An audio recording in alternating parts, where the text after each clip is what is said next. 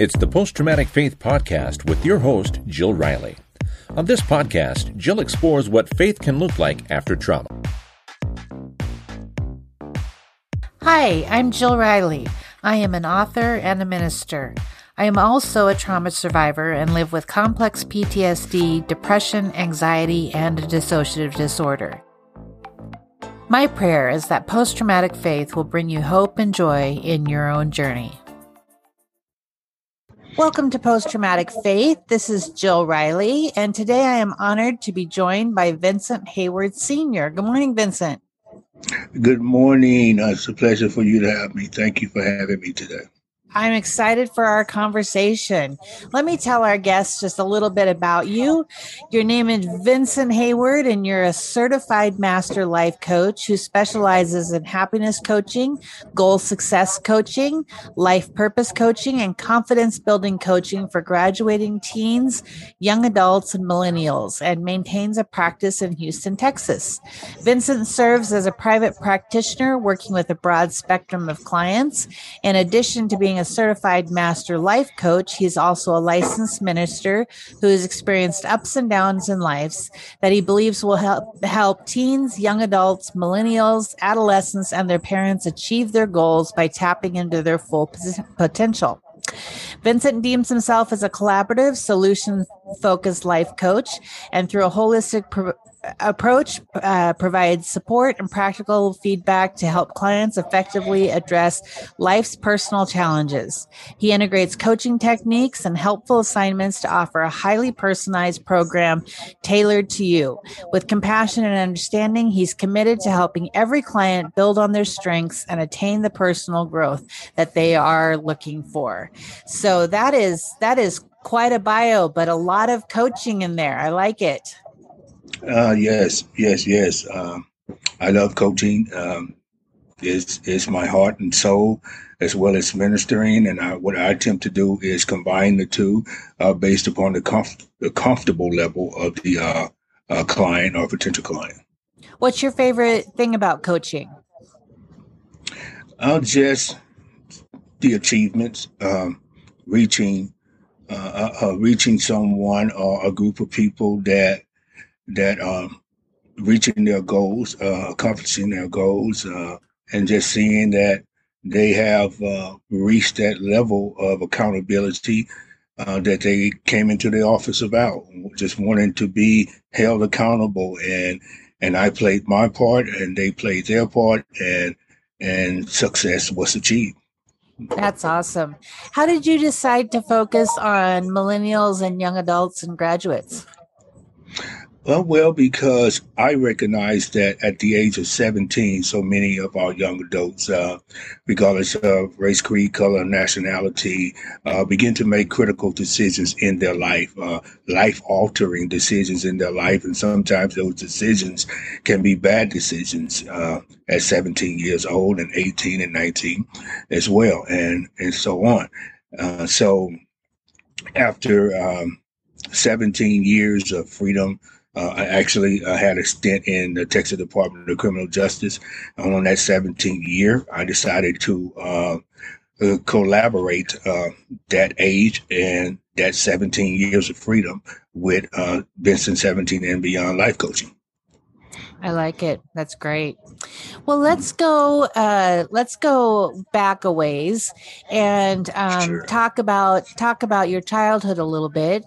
You Sure. told me that you grew up in the Fifth Ward. Is that in Houston? Yes, ma'am.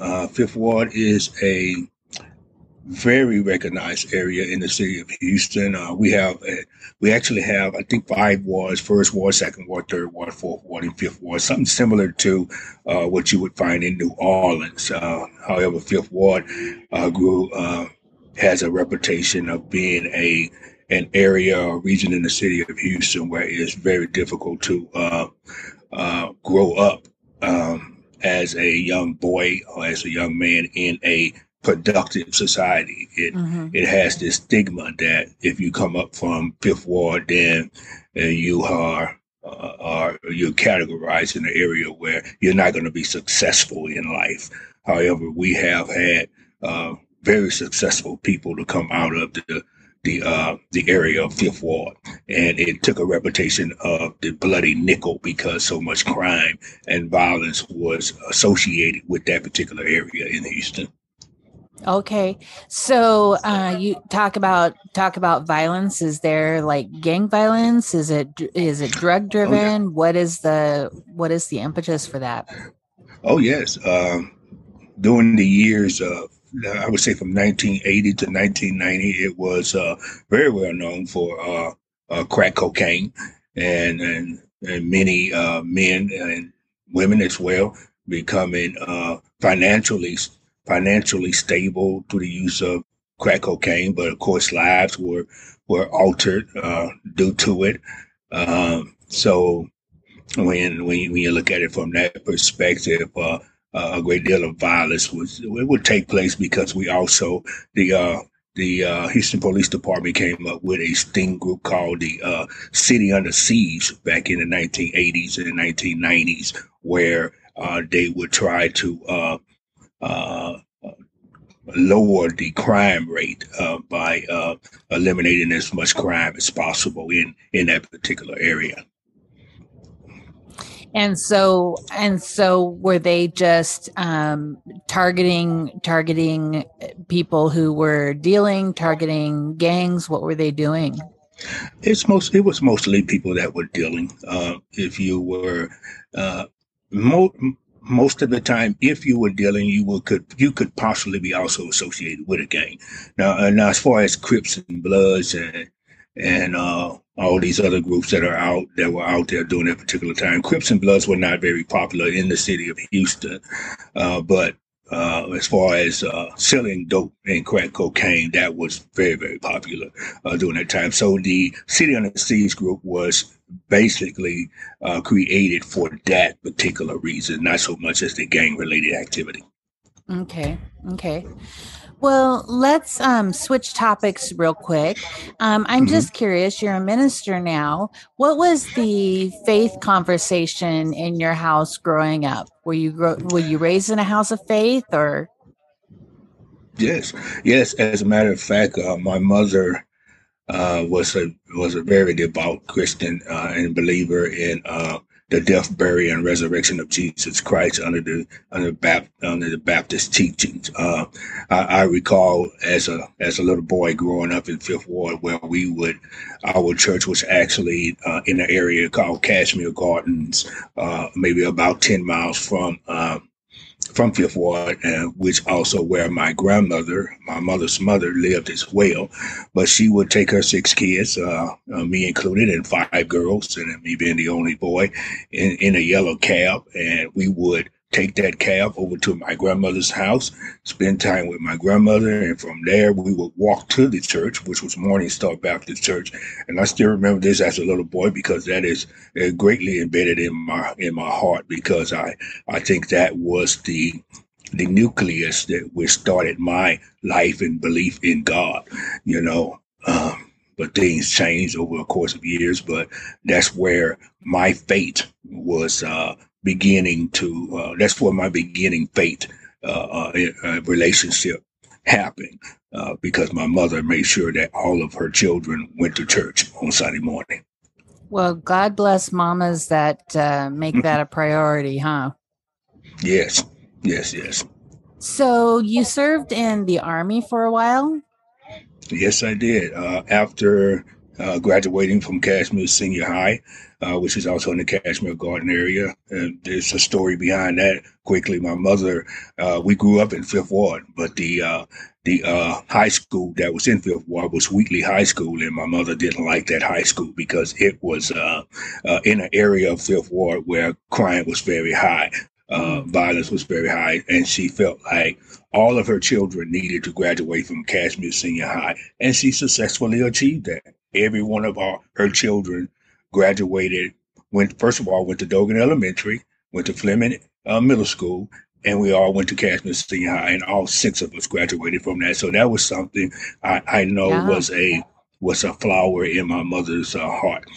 Um, after after my senior year at Cashmere, I decided that I wanted to um, get out of Fifth Ward, and my route was to go to the military. I knew not only would I get away from Fifth Ward, I would get away from the state of Texas and the city of Houston and everything that's involved with it.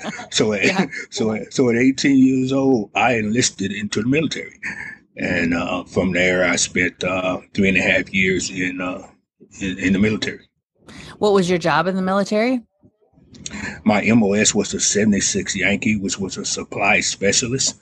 Crafted that trade while in there, and I'm still a veteran as of today.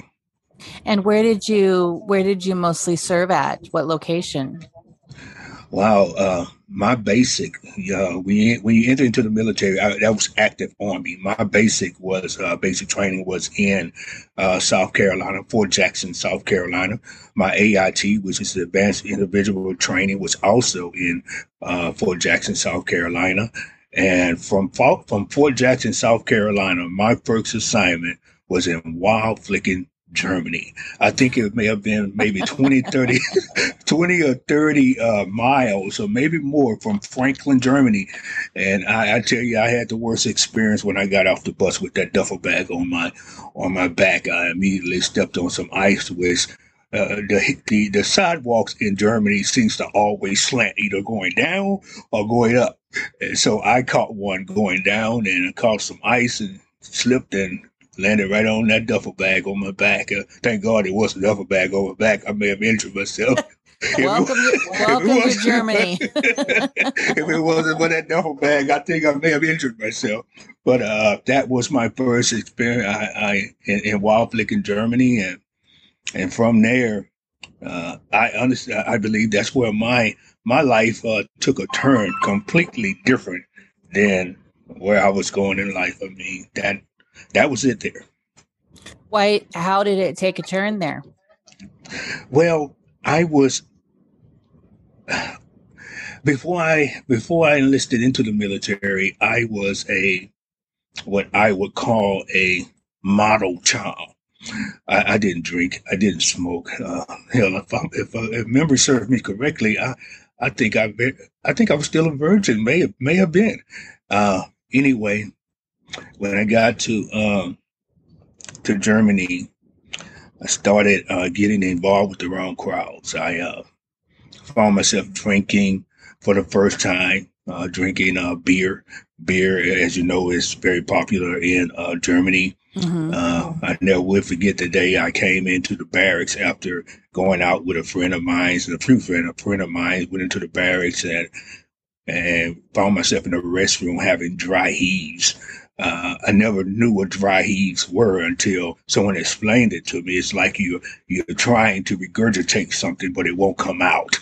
And that was, so that was an experience where I also ended up smoking hash as well. So in Germany, I got involved with the wrong crowds, and before you know it, I was receiving a general discharge on honorable conditions for a pattern of misconduct. Okay. Yes, that's why. And by pattern of misconduct, you mean it's just like a series of events that they... Yes. I ended up getting a DWI, I believe a DUI, having fights and all types of things, and getting arrested by the military police and all these things. And remember, this is when I was 18, 19 years old. So that's where so many things started to change in my life. Yeah. So you kind of began, or not kind of, you began to spiral down in your 20s, yes. and get into some trouble. What was that all about? Well, I believe that after getting out of the military, I just wanted to really have things expediently, quickly, and fast. And believe it or not, I actually started working as a manager at McDonald's because I was already familiar with McDonald's because it was the first job I had as a teenager before I graduated, and the supervision was pretty comfortable with me. So I immediately became a manager of 2 stores at McDonald's. So after a period of time, that money was not sufficient for me. It wasn't coming fast enough. So I ended up deciding to rob things, particularly banks. Thanks. Yes, a friend of mine, me and a friend of mine that I met through McDonald's, decided to go on a string of just robbing banks. So I never thought this would happen in that direction, but it's just a testimony that I can share because God takes us down routes that we never know why He's taking us down these particular routes. Right. Were you successful in robbing banks for a while, or did it end rather quickly? I would say I was successful until until jealousy from friends of mine began to take root in the neighborhood, and I found myself being apprehended in my mother's home because another so-called friend of mine decided to inform the police of my whereabouts because I was being looked for at that time. Yes. So you ended up going to prison. What was your sentence? 4 counts of aggravated robbery. Aggravated robbery is just the difference between committing a robbery with a weapon and without a weapon. I had a weapon when I was committing these robberies. And didn't so hurt how anyone, long? Didn't hurt. Well, at least not physically. Yeah. How long was your sentence? I had a 20-year sentence, 4 counts of aggravated robbery, 5 years for each robbery, and ended up doing 11 years behind that in Texas Department of Criminal Justice, and ended up doing 9 years on parole when I got out in 2002. So I'm curious, tell me about that moment when you're sentenced and you know that your freedom is being taken away. What is that emotion at that point? Were you angry? Were you scared? Were you upset? What is that emotion like? Well, you have to reach a point where you have to grow to accept it. When you first incarcerated, you go to the Harris County jail first before being transferred or transported to Texas Department of Criminal Justice. And during that period, you're constantly thinking, when are you going to go to TDC? Once you realize, or once you come to the reality that you are going to TDC, because sometimes when you get in Harris County, you don't really know if you're going to TDC until they have notified you that you will. And I actually didn't go directly to TDC. I went to a detention center in Laredo, Texas. So I guess this was a transitional period during that particular time. But as far as emotions, it at the very beginning stages, I was able to keep my emotions in check because, for the simple fact, I didn't want to be known as a softie. But and growing up in Fifth Ward, there's a reputation in prison that you are hard. And if you grew up in that area, you are hard. So I didn't want, that was the emotion that I had to deal with mostly, not being identified as a softie. So I didn't have that problem. So that once I got to Laredo Detention Center, my life with Christ began to elevate and begin to get involved. That's where Christianity, I decided that, okay, I need to get involved with something and stay attached to something. And that's where God found me. I didn't find God, but God found me again. Cool. Now, you spent a little bit of time as a practicing Muslim. Is that correct? Yes, I did. Tell me about that. Yes, after the Laredo Detention Center, we left Laredo Detention Center, we being every offender that was there, because a riot took out a riot broke out at Laredo Detention Center where I was holding Bible study. I was actually ordained as a minister, pastor there by an outside pastor that came in. And we were holding services inside and outside of the detention center. And some of the members of the ministry there decided to fraternize and fornicate with some of the women that were there in the area, and a riot broke out, and these men were injured quite a bit. I think one of their lives were taken, and all of this took place while having Bible study in one of the barracks. And as the riot broke out, I asked the guys that were at the table to just bow your heads, and we're going to pray for God's protection. And when the dust had settled and smoke had cleared, most of us were protected there. Those that the Hispanic people recognized as those who were faking the religion, they didn't fare too well at the table. But anyway, long story short, after that, we were all transported to TDC.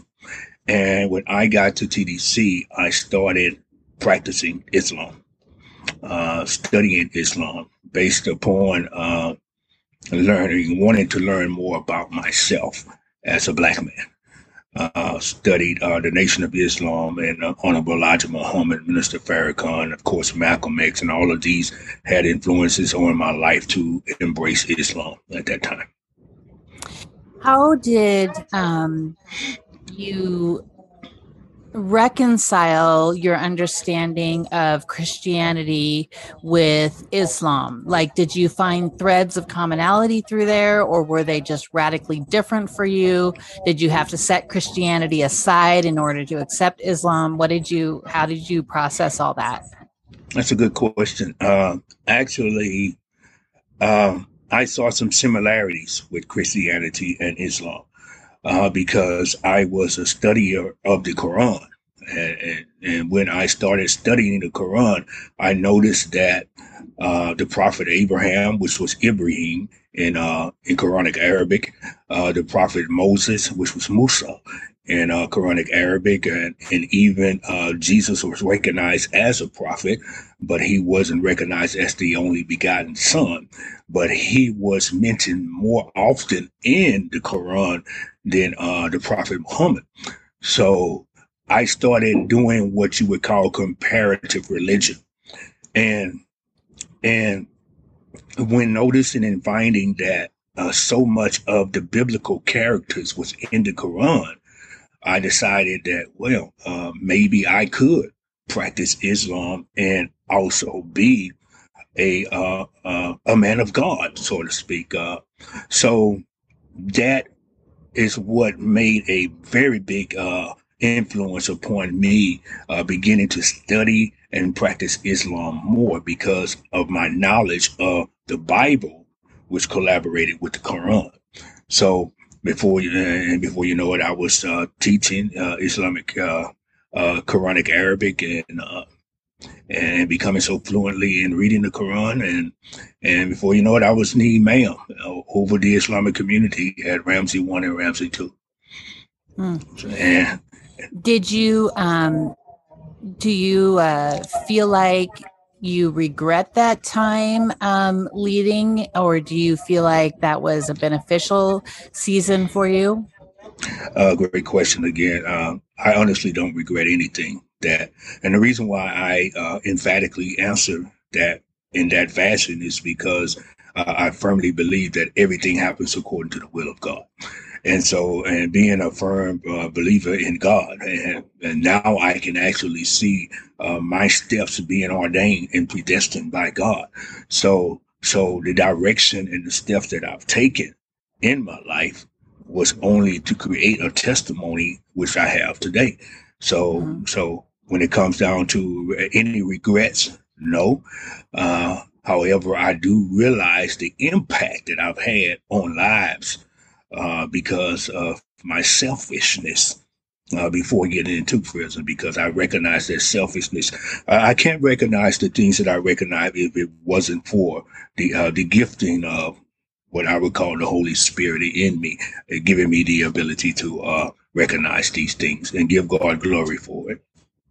Well, it sounds like every space that you're in, your leadership gift helps to rise you to the surface, doesn't it? Yes, ma'am. I agree 100%. Life has taken some turns for me. Just to conclude on that issue with Islam, when I got out of prison, I was still practicing Muslim. I brought that to my mother's home. I continued to perform 5 prayers a day. I believe that Islamic teachings were that marriage was 1/3 of the religion. So that was instilled in my head at the moment while I was practicing Islam in TDC. So I knew I had to get married to complete 1/3 of the religion. So it wasn't no longer than 4 months. I married. And in 2011, I lost my wife on Christmas Day. Christmas morning, I woke up to find her head buried in the pillow next to me with my 2-year-old daughter right next to me. So these are just these testimonies in the direction that He has taken me. And from that, God spoke to me, and I believe He spoke to me from the very beginning, because I made a promise to God, if I may say, while I was in prison, that if He would, when He releases me out of prison, I would give you 10 years of dedication to the religion of Islam. It was at 10 and a half years of practicing Islam with my wife when Christmas morning 2011 she died. And she was there, and that was a nail in the coffin. I guess that would be right for me to let Islam go. So yeah.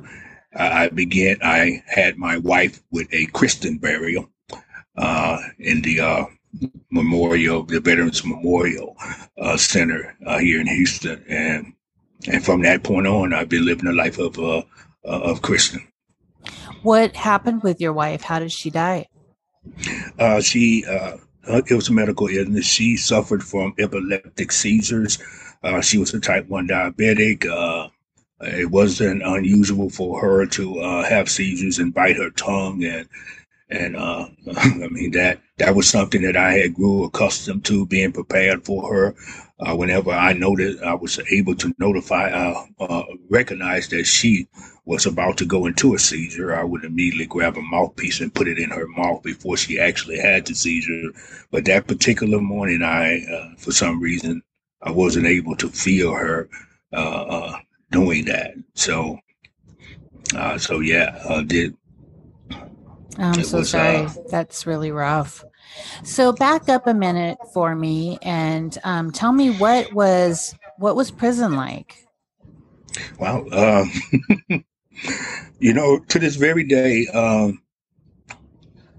I honestly believe, and I honestly teach as well, that if it wasn't for prison, I wouldn't be the man I am today. I learned more how to be a man in prison than I ever learned in society. It's just the place where I believe God set me to really understand the difference between being a male, being a boy, and being a man. And when I exited TDC, I was actually a man, not only in body, but in spirit and in mind, a complete man. I knew that I wasn't going to return back to the person that that got me in there. But while there, I engrossed myself in education. I completed a 4-year college term at Alvin Community College to get my associate degree in liberal arts. My mind was so engrossed into educating myself. So it wasn't unusual to find Vincent in his cell during rec period. It wasn't unusual to find Vincent on the rec yard running and walking the rec yard. So I well, I won't say isolated, but I separated myself from the riffraff that was in TDC to the point where I was able to recognize that God had his hand on me to the point where I never got into a physical confrontation or altercation in TDC. Wow. Yeah. What would you articulate as the differences between a boy and a man? Good question. I knew it was coming. Well, first of all, as a male, we very well know you identify yourself as a male based upon the biological orders or organs that are given to you. That's what distinguishes a male from a female as well. So, but as a boy, what you do, you end up trying to maneuver from being a male and not allowing your physical attributes to dictate your decisions. But as a boy, it's difficult to do that. So you find yourself making decisions based upon your physical attributes, and not your mental and spiritual attributes. So the word of God said, when I was a child, I thought as a child, I act as a child, I behaved as a child. But when I became a man, I put away all childish things. So in order to put those things away, you have to first of all identify yourself, because it said, when I became a man, I put away all childish things. So I identified those childish things or those boyish things, and I put them away. I put them away to the best of my ability. So now you have me operating in the body, in the physical, and the spiritual of a man. So you decided, if that makes sense. If that makes sense to you. It does. Okay. So you decided to become a life coach, and specifically for adolescents and young adults. How did your transition from being in more traditional ministry to life coach happen? Because I believe it's a calling. I believe it's a calling where when you go through some things like I have gone through, it creates experiences. It creates experiences. I always identify myself as a life coach where the average life coach has never been. So if I'm able to speak with a group of teenagers that are about to graduate from high school, there are some things that I can bring to the table that the average life coach won't be able to do. So I looked at that age bracket where these decisions, especially in the African American community, so many young African American males and females want to get out on their own. If it's not college, they want to get in their own place. They want to have their own. They want to do all these things, and I've learned that just that want is not a need. You want to do those things, but a want is not a need. Do you need to do these things? And unfortunately, sometimes it's the parents that's pushing them to do those things because they have given them 18 years of their life. So it's time for you to get out there and experience things on your own. It's just like an eagle pushing its eaglet out of the nest from a high mountain to get out there and fly. You're going to learn how to fly. And I wanted to be that person to help them learn how to fly by providing things for them, especially providing my life story through testimony over titles from prison to promise. So tell me about the book a little bit. It's called Testimonies Over Titles from Prison to Promise. When did you write it? I actually wrote it during the pandemic. I finished it during the pandemic. I started actually in 2018, writing when I was working in the crane and rigging industry. I was able to have a lot of free time on my hand with operating cranes and rigging. I would take my laptop with me and back of the truck, and when you have 2 or 3 hours downtime, I would be writing. And of course, when I got home, I would do some writing, and before you know it, the book was complete by 2019 and published in in 2020, February of 2020. It's a mini autobiography of my life stories, how I got through on them, and some teachings on how you can get through these things as well. I believe that experience is the best teacher, and those experiences, I believe, would deserve to be put on paper so that it can help someone else. Yeah, the process of writing, I'm a writer myself and also a minister. And I went through this series of emotions where I felt like when I was no longer a minister, I felt like I wasn't fulfilling a calling. And, I just had somebody tell me one day, they said, Jill, your words reach way more people than your congregation. It goes way further than you could ever imagine. You're actually speaking to more people now than you were before. And I just hadn't made that switch in my brain. So your ability to write this story and to allow it to spread just multiplies your message tenfold, right? Yes, ma'am. It sure does. It sounds like you're me on the other end of that microphone, because I echo those same sentiments. When you're able to consciously sit back and what made writing so. I've always loved writing. I've always loved writing. That's why my associate degree is in liberal arts, because I loved writing and I loved reading. Uh, and so that served as the nucleus impetus to push me to write even further. But one thing that uh, I learned to do as a writer is write things down as I go, because thoughts are constantly generated into your mind. It's like I would walk with a pad and pencil in my pocket all the time, and when a thought came, oh yeah, because you'll get that brain freeze, or you'll get that stop, writing stop, and before you know it, if you're still thinking about that book, you remember where you stopped, and you'll say, oh man, that's where I need to begin over again, right there. Right there. So those thoughts come to mind, and like I said, before you know it, I was complete with the book. Yes. Well, I'm old enough that if a thought comes into my mind, I better write it down right away because it's going to disappear. Yes, it does, and it happens with dreams as well, like that. You can dream something, and when you wake up, it's kind of hard to put it all back together because it was a dream. But visions and dreams, they're different. Visions, you can actually be standing in a parking lot or a train station and have a vision just like that, and there you are. But dreams are usually taking place in your sleep.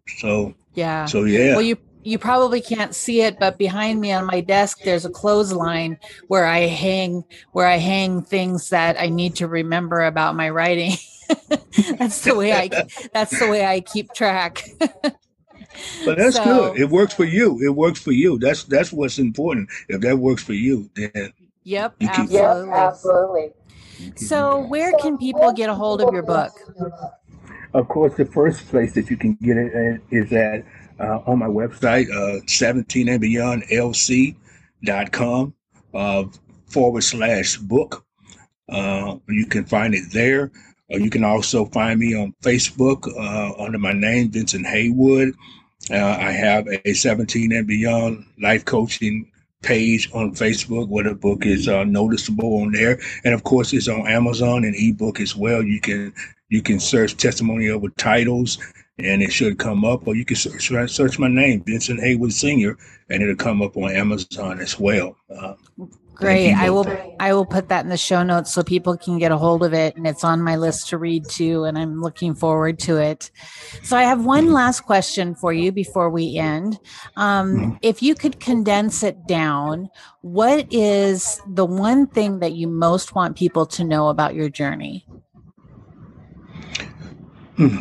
Condense it down in one.